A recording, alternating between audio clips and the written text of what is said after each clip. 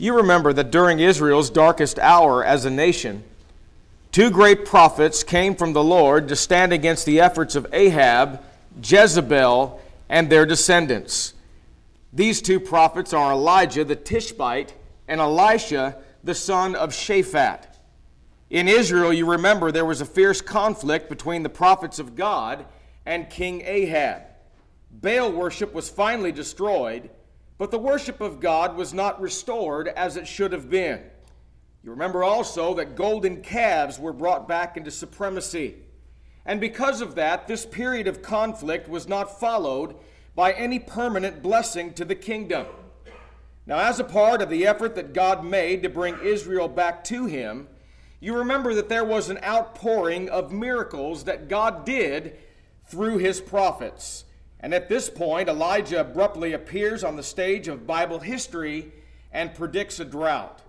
In the book of James in the New Testament, it tells us that he prayed fervently that it would come to pass this and ultimately show the power and the greatness of God as a result, while at the very same time show the inadequacy and show the impotence of Baal.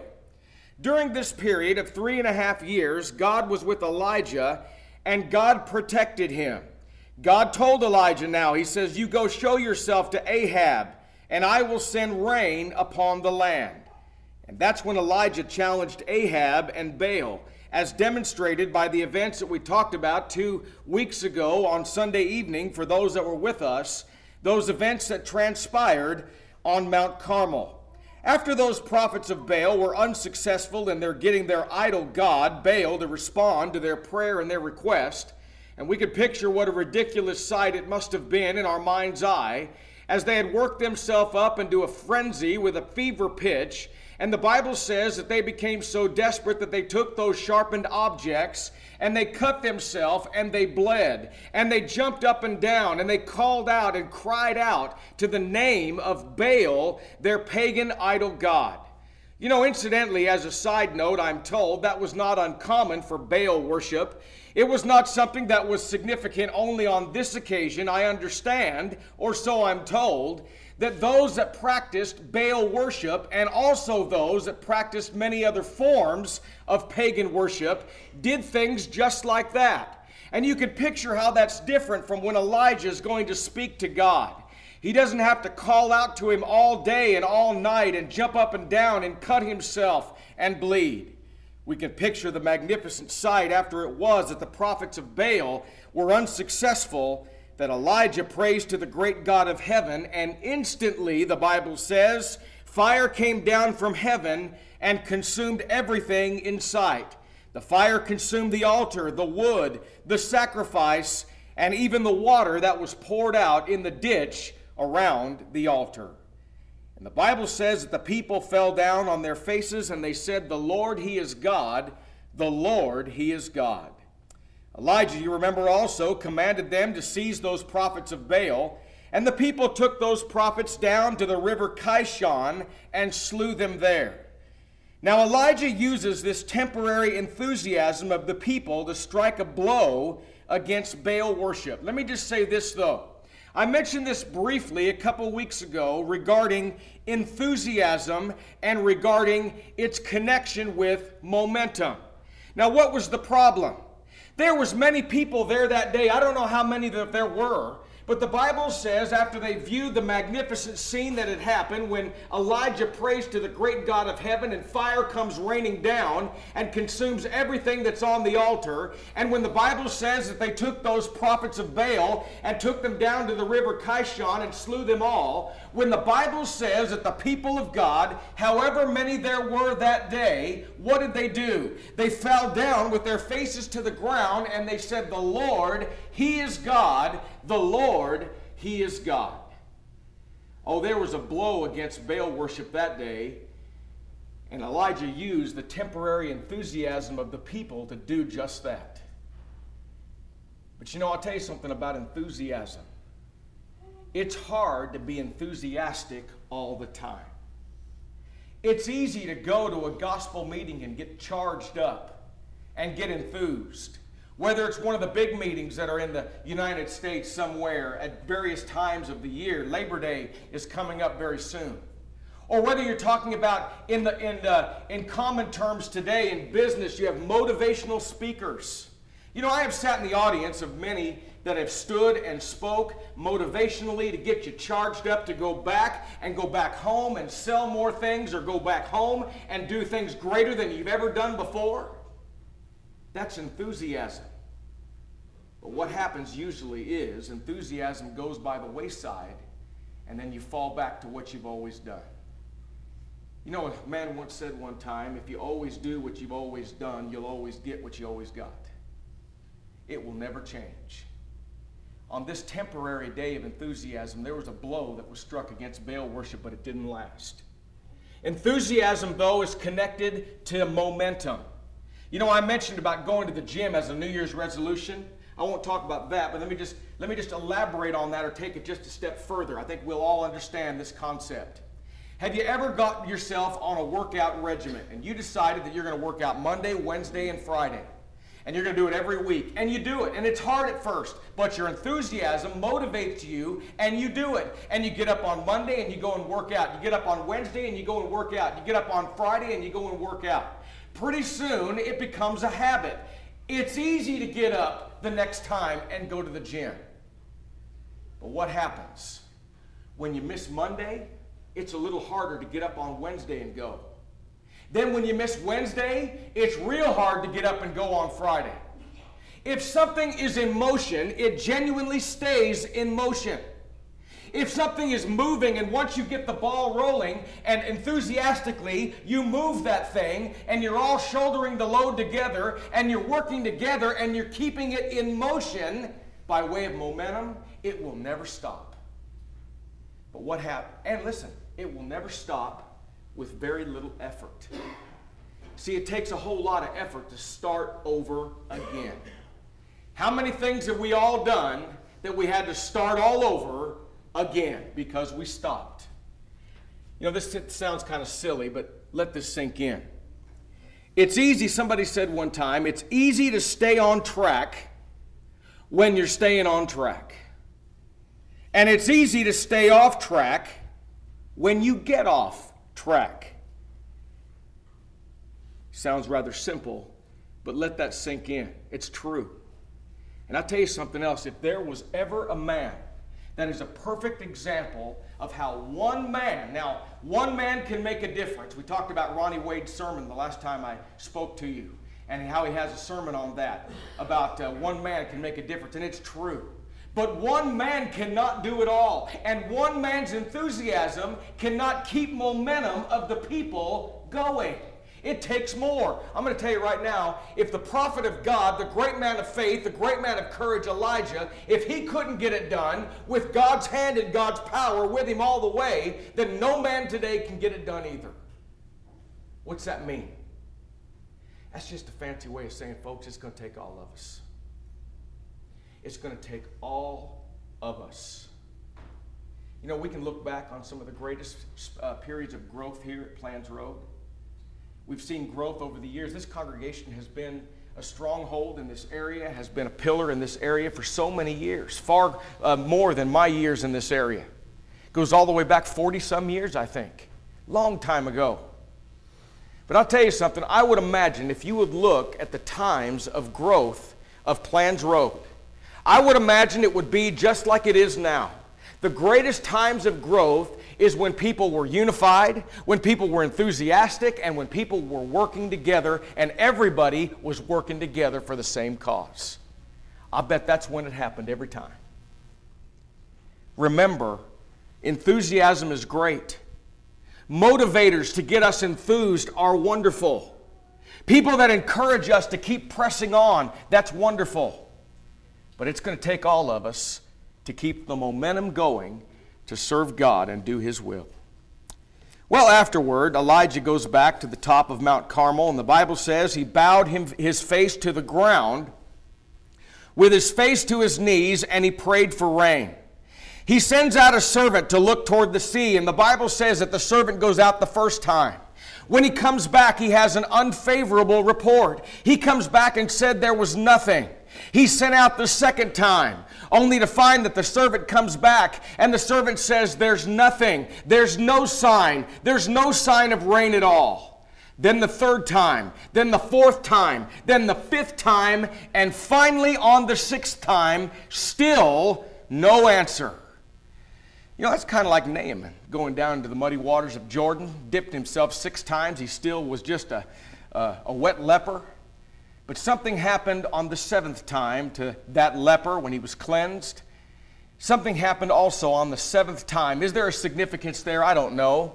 I do know this. When the servant is sent out the 7th time, finally that servant comes back and he has a different report. He says this. That servant says, "Behold, there's a cloud, and it's as small as a man's hand, and it's rising from the sea." Can you imagine what that must have looked like? The servant comes back and says, "Yes, finally there's a sign. There's a cloud, and it's as small as the fist of a man, and it's rising from the sea." And Elijah right then and there knew that God had heard his prayer, that his prayer was answered.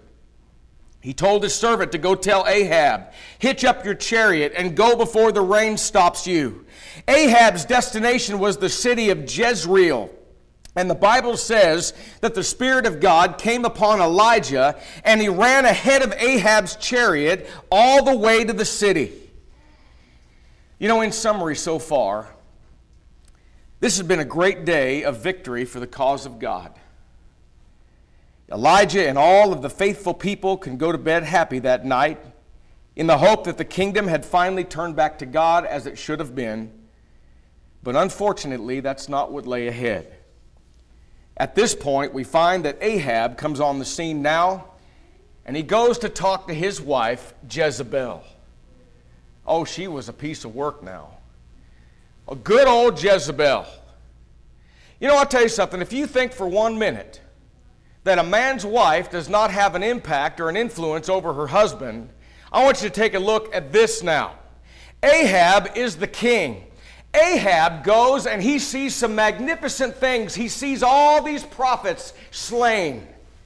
And all of a sudden he goes back and he's told by the servant of Elijah, "Hurry up and hitch up your chariot and get back to Jezreel because the rain's coming and it's going to be a quagmire. It's going to be a flood and you better move."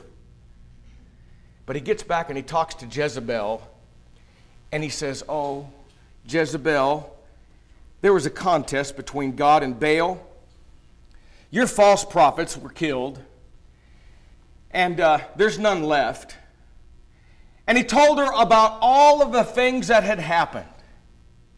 You know, I don't know why Jezebel didn't say, "Well, we lucked out here, at least we're living. Let's change our minds, let's change our tune." Obviously, the great God of heaven, Jehovah God, is mightier and greater than all of the false gods that I have served in days gone by.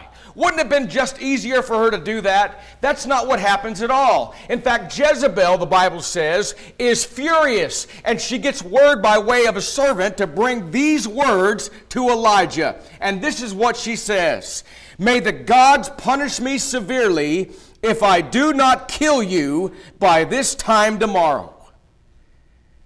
May the gods kill me if I don't kill you by this time tomorrow. You know, this mighty man of God now realizes he's mortal, and he's afraid. You know, there's nothing wrong with being afraid. There's nothing wrong with being afraid. In fact, as you've heard me say so many times, there is no such thing as courage where there is no fear. The Bible knows there's fear. Why was he afraid, though? God had been with him all along. Why was he so terrified? Why did he want to run and hide? Why was that? I don't know. All I do know is the human side kicked in, and something happened that happens to every single one of us from time to time, even though we believe in God, we trust in God, we have hope in God, and we're trying to serve God. Something happened to Elijah that can happen to every single one of us, and I would imagine it has in your life. And that is, discouragement began to set in. Discouragement set in. He's terrified. He would certainly not be the first prophet of God that Jezebel had killed. And so the Bible says that he runs for his life. And he comes to the city of Beersheba in the southern part of Judah. You remember Dan was at the northernest part and Beersheba was at the southernest part. In fact, when the Bible talks about from Dan to Beersheba, it's talking about the entire land of Judah. It's talking about from one end to the next. You know, I've heard people use that.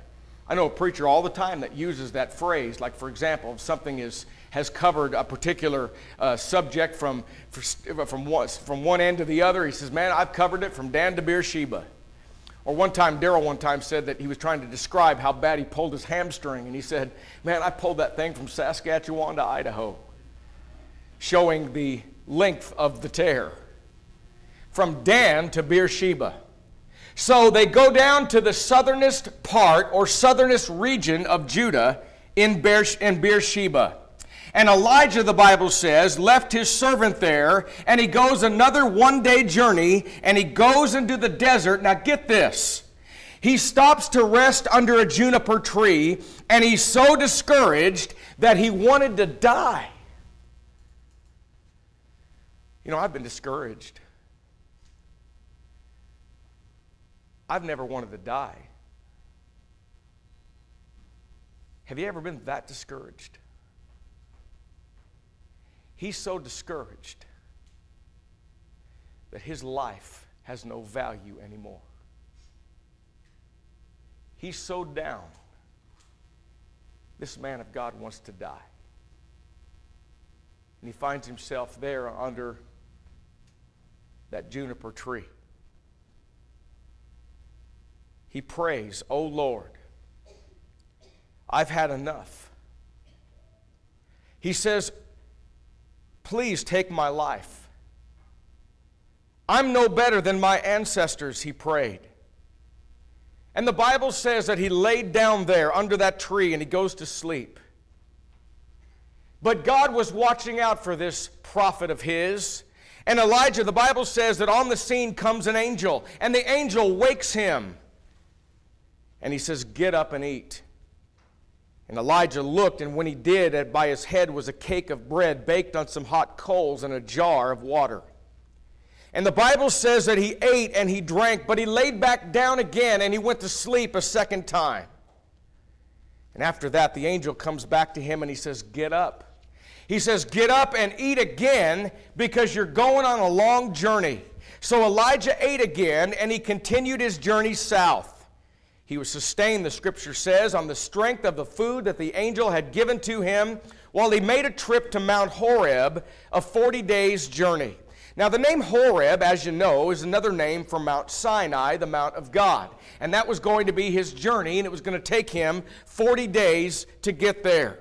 When he got there to Horeb, he goes into a cave and he spends the night. And God spoke to Elijah once more, and he says, "Elijah, what are you doing here?" Now notice the words of Elijah. He says, "I've been zealous for your cause." In fact, the King James Version says, "I've been jealous for you."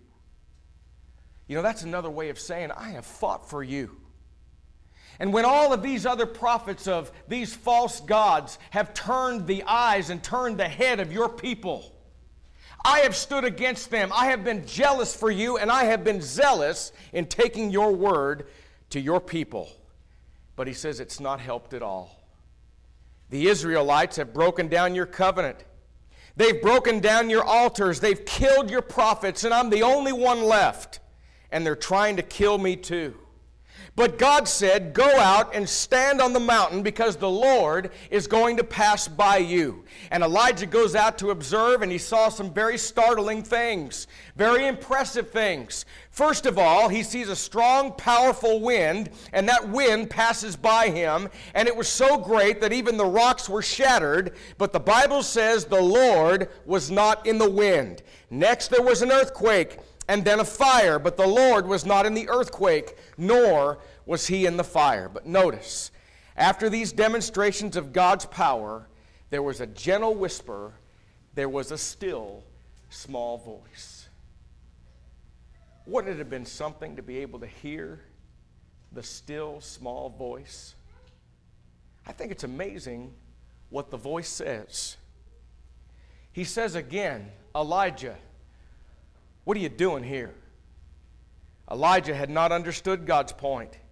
He answered again like he did before. He says, God, there's no use. It's no use. I have tried. I've done everything that I could. I have been jealous for you. I have been zealous for the Lord God Almighty. It has not helped. And then he rehearses all the negative stuff. Sometimes we do that. We rehearse all the negative things that are going on, and we fail to see the good things that are going on and the good things that are in motion. Sometimes we do just like Elijah did, and let's notice what he said. The Israelites rejected your covenant. They broke down your altars.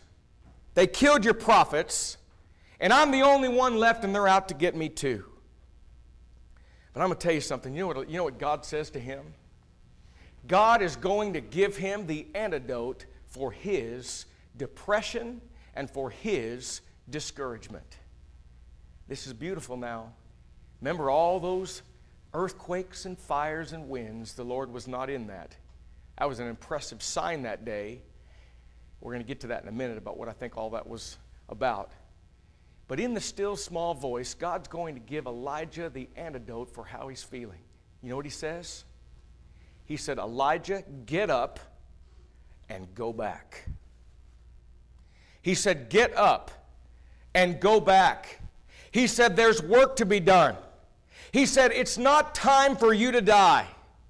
Go back and anoint Hazael, king of the Syrians. Anoint Jehu, the king of Israel. And you're also going to anoint your successor, and his name is Elisha. And I want you to go back and anoint him too.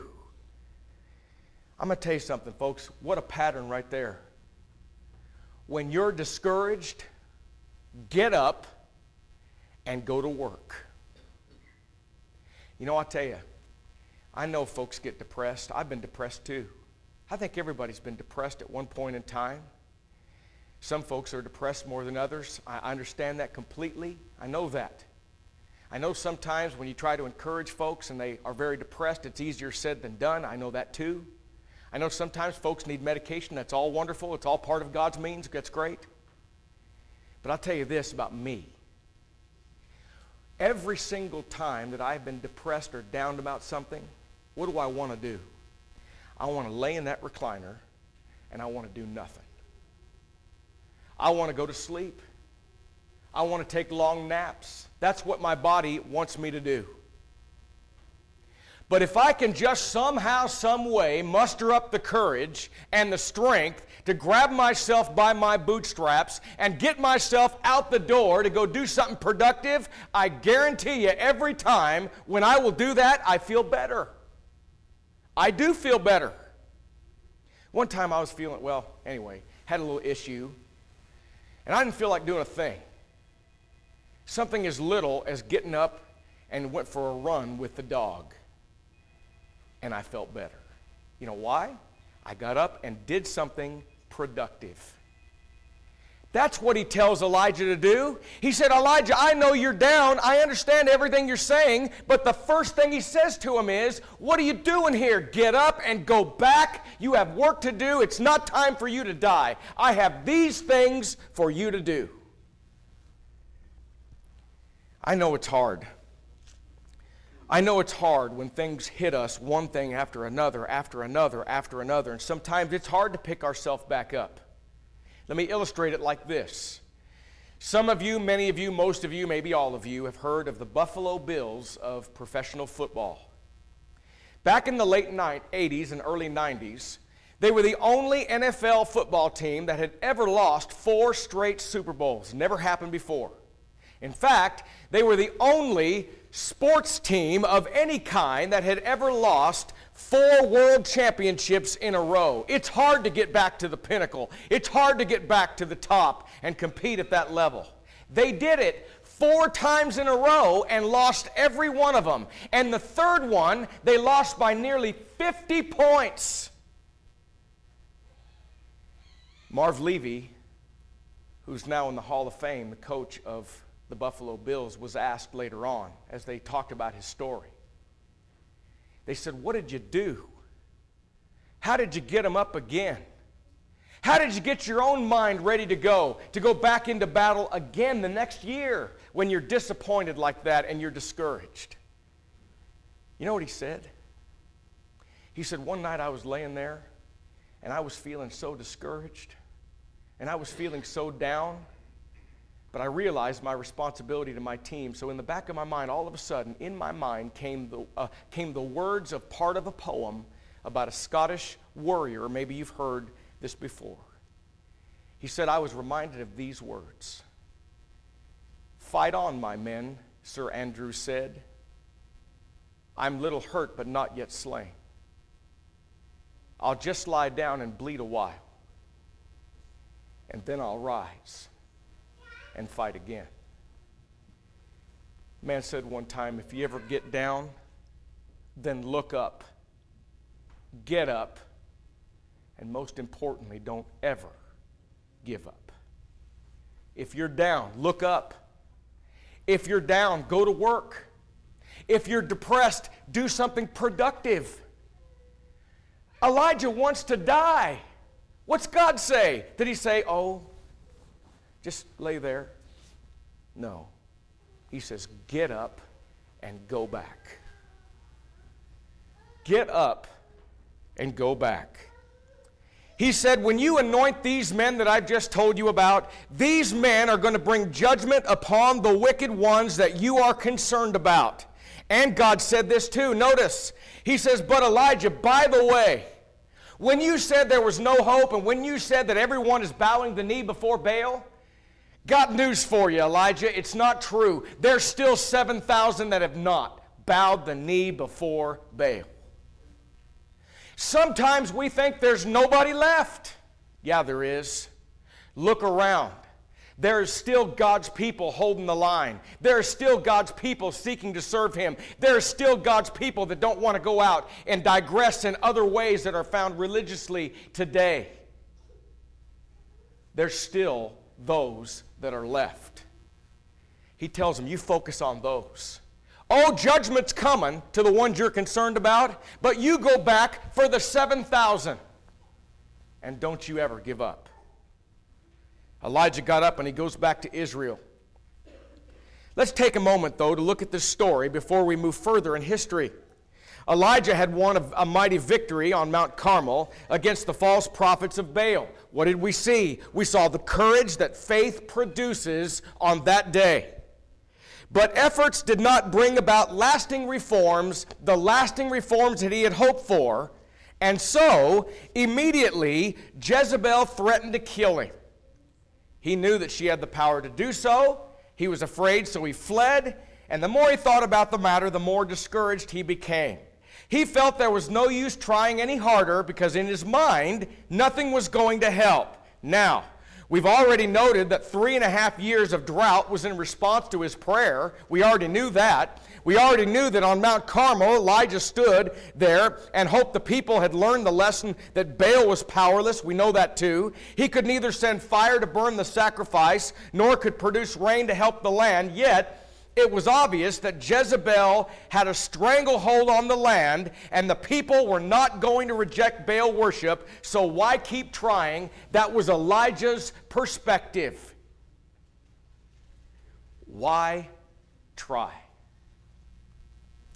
What's the use? Sometimes folks say that when we talk about preaching to the lost. What's the use? They're not interested. You know, whether they're interested or whether they're not interested has nothing to do with us. Whether they're interested and whether they're not interested has nothing to do with Jesus' command of taking the gospel to everyone in the world. Nowhere is it said that there's a condition, take the gospel to the lost unless they don't want it. It doesn't say that. So Elijah said there's no use. That's his perspective. But notice God's response and God's perspective now. God whose thoughts are higher than our thoughts. God whose ways are higher than our ways. Let's notice what God does.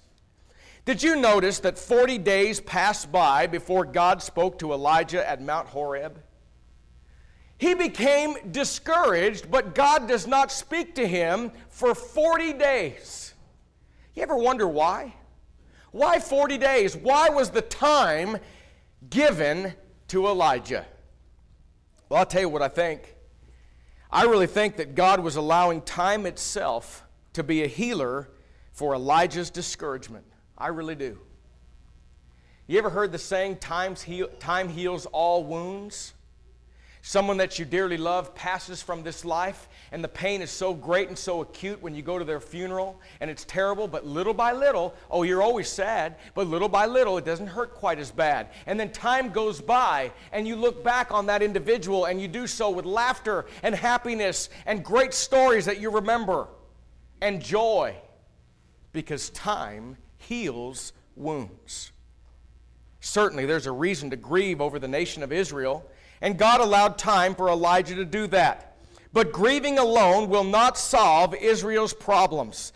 It was not as hopeless as Elijah had thought it was. And notice God's actions. He spoke to Elijah asking him why he was there instead of back in Israel. But did you notice, never one time did God rebuke Elijah for being discouraged. Not once. Listen, that's the same loving God that rebukes men in the Bible continually. That's the same God that through His Word rebukes us too. Same God.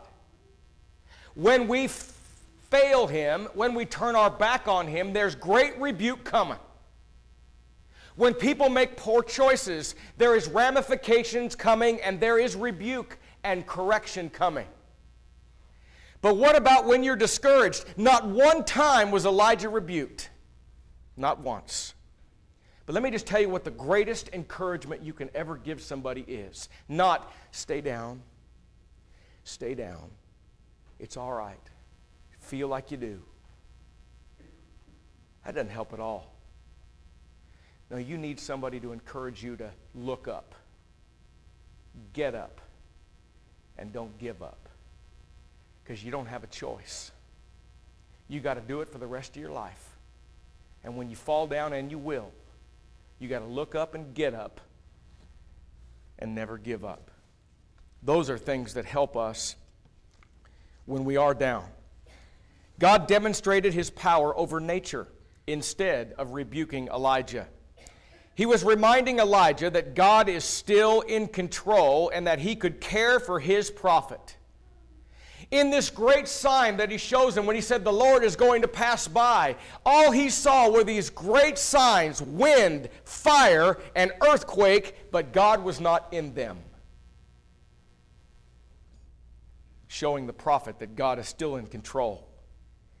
God quietly spoke to Elijah again, asking him why he was there. But Elijah was still too discouraged to understand. But God still does not rebuke him. Instead, God told him to go back and perform the duties that God had for him. Get that. You're down, go do some duties. You're feeling sad, go do some duties that are required of you, that I have told you to do. Go to work, roll up your sleeves, and you'll feel better. And incidentally, we're keeping the will of God when we are performing our duties spiritually. After all that, God tells him it's not hopeless.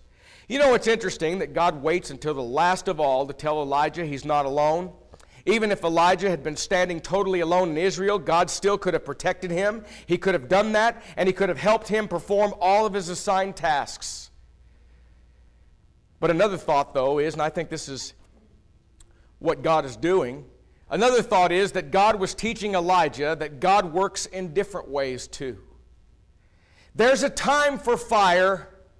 There's a time for judgment. There's a time for earthquakes. There's a time for all of that. There was a time for those wicked men on Mount Carmel to see the magnificence and greatness and power and might of God. There's a time for that. But guess what? When God was going to tell His will to Elijah, He does it with a whispering, still small voice. If we want to know what God's will is, it is always through His Word. God tells us His will through His Word. What does God expect for us? What is God's will for me? God's will for me is the same will that He has for you, and that is to serve Him all the days of your life with whatever you've got, whatever talents, whatever abilities that you have. God surely speaks quietly to us through His Word when He seeks to teach men His will. Many today are looking for signs like they did in old times. They're looking for fire and earthquakes today. They're looking for something greater. There's got to be something else. It's not enough. So says the religious world today. I tell you what, it was enough for Elijah though. The still small voice, the whispering voice of God telling him what His will was. God's will is given to us through His Word. You know, this story, as we draw our remarks to a close this morning, I really think ought to be an encouragement to us in our service to God. Because there are times when we grow discouraged in our efforts to serve God faithfully. Perhaps we too have fought some mighty battle against forces of evil, only to find that we've had little success, or maybe none at all, or that we can see. We may grieve just as Elijah did, but God's message is the same for us today. And that is, certainly grieve over the sin of the world, but don't let that grief cripple you to the point that you cannot move forward to the tasks before you. And remember, God has told us to do our part in taking the truth to the world, but He has never said, convert all of those that reject me. That's not what He says, not one time. We are seed throwers and water boys. Take the seed, cast it out. The cultivated soil needs to happen, though, regarding their heart. And if their soil is right, if their heart is right, the seed is perfect. That's all we need. The seed is perfect. The heart has to change. The message is true. The message has the same power it's always had. Well, finally now, when Elijah got back to Israel, he goes into a field where Elisha, the son of Shaphat, was plowing. And Elijah walks up to him, and the Bible says, I've tried to picture this, but he takes off his cloak. He takes his outer garment, his cloak. Some say his mantle, some translations. But he took his cloak. And he walks up to Elisha, and Elisha's in the middle of plowing in the field. He's working. You know, it's kind of a picture there. God always chooses workers. God always wants workers. What's He doing? Like those apostles, mending their nets, casting their nets, doing all those things. All of those things that are productive workers. Those are the ones that were called. Here's Elisha. He's out there plowing in his field, and Elijah walks up to him, and he takes off his cloak, and he put his cloak on his back. And he said nothing to him, and he turns and walks away. But Elisha knew right then and there, I'm to follow him. He said, let me go back. Elijah said, no, don't go back. He said, let me go back. Let me say goodbye. Don't go back. But he goes back, and the Bible says he prepares those oxen, and he cooks them, and he feeds those that were there, seemingly to say farewell to them. And finally, he rises up, and he follows Elijah, recognizing he is to become his attendant from that point forward. So now on the scene we find of Bible history, on the stage now, is another character, and that is the prophet Elisha. There are some other things and other stories that come up in the life of Ahab and so forth, and Jezebel as we continue forward. We'll notice a few of those as we move along, as we're continuing with our theme of kings of the divided kingdom and the prophets of that time. We thank you for listening to our podcast put on by the Church of Christ at 2215 Plans Road in Bakersfield. If you would like any additional information, or you would like to receive a free Bible correspondence course by mail, please email us at info@churchofchristbakersfield.com. Our service times are Sundays at 10:30 a.m. and 5 p.m., and Wednesdays at 7:30 p.m. Please make plans to join us. We would love for you to be our honored guest.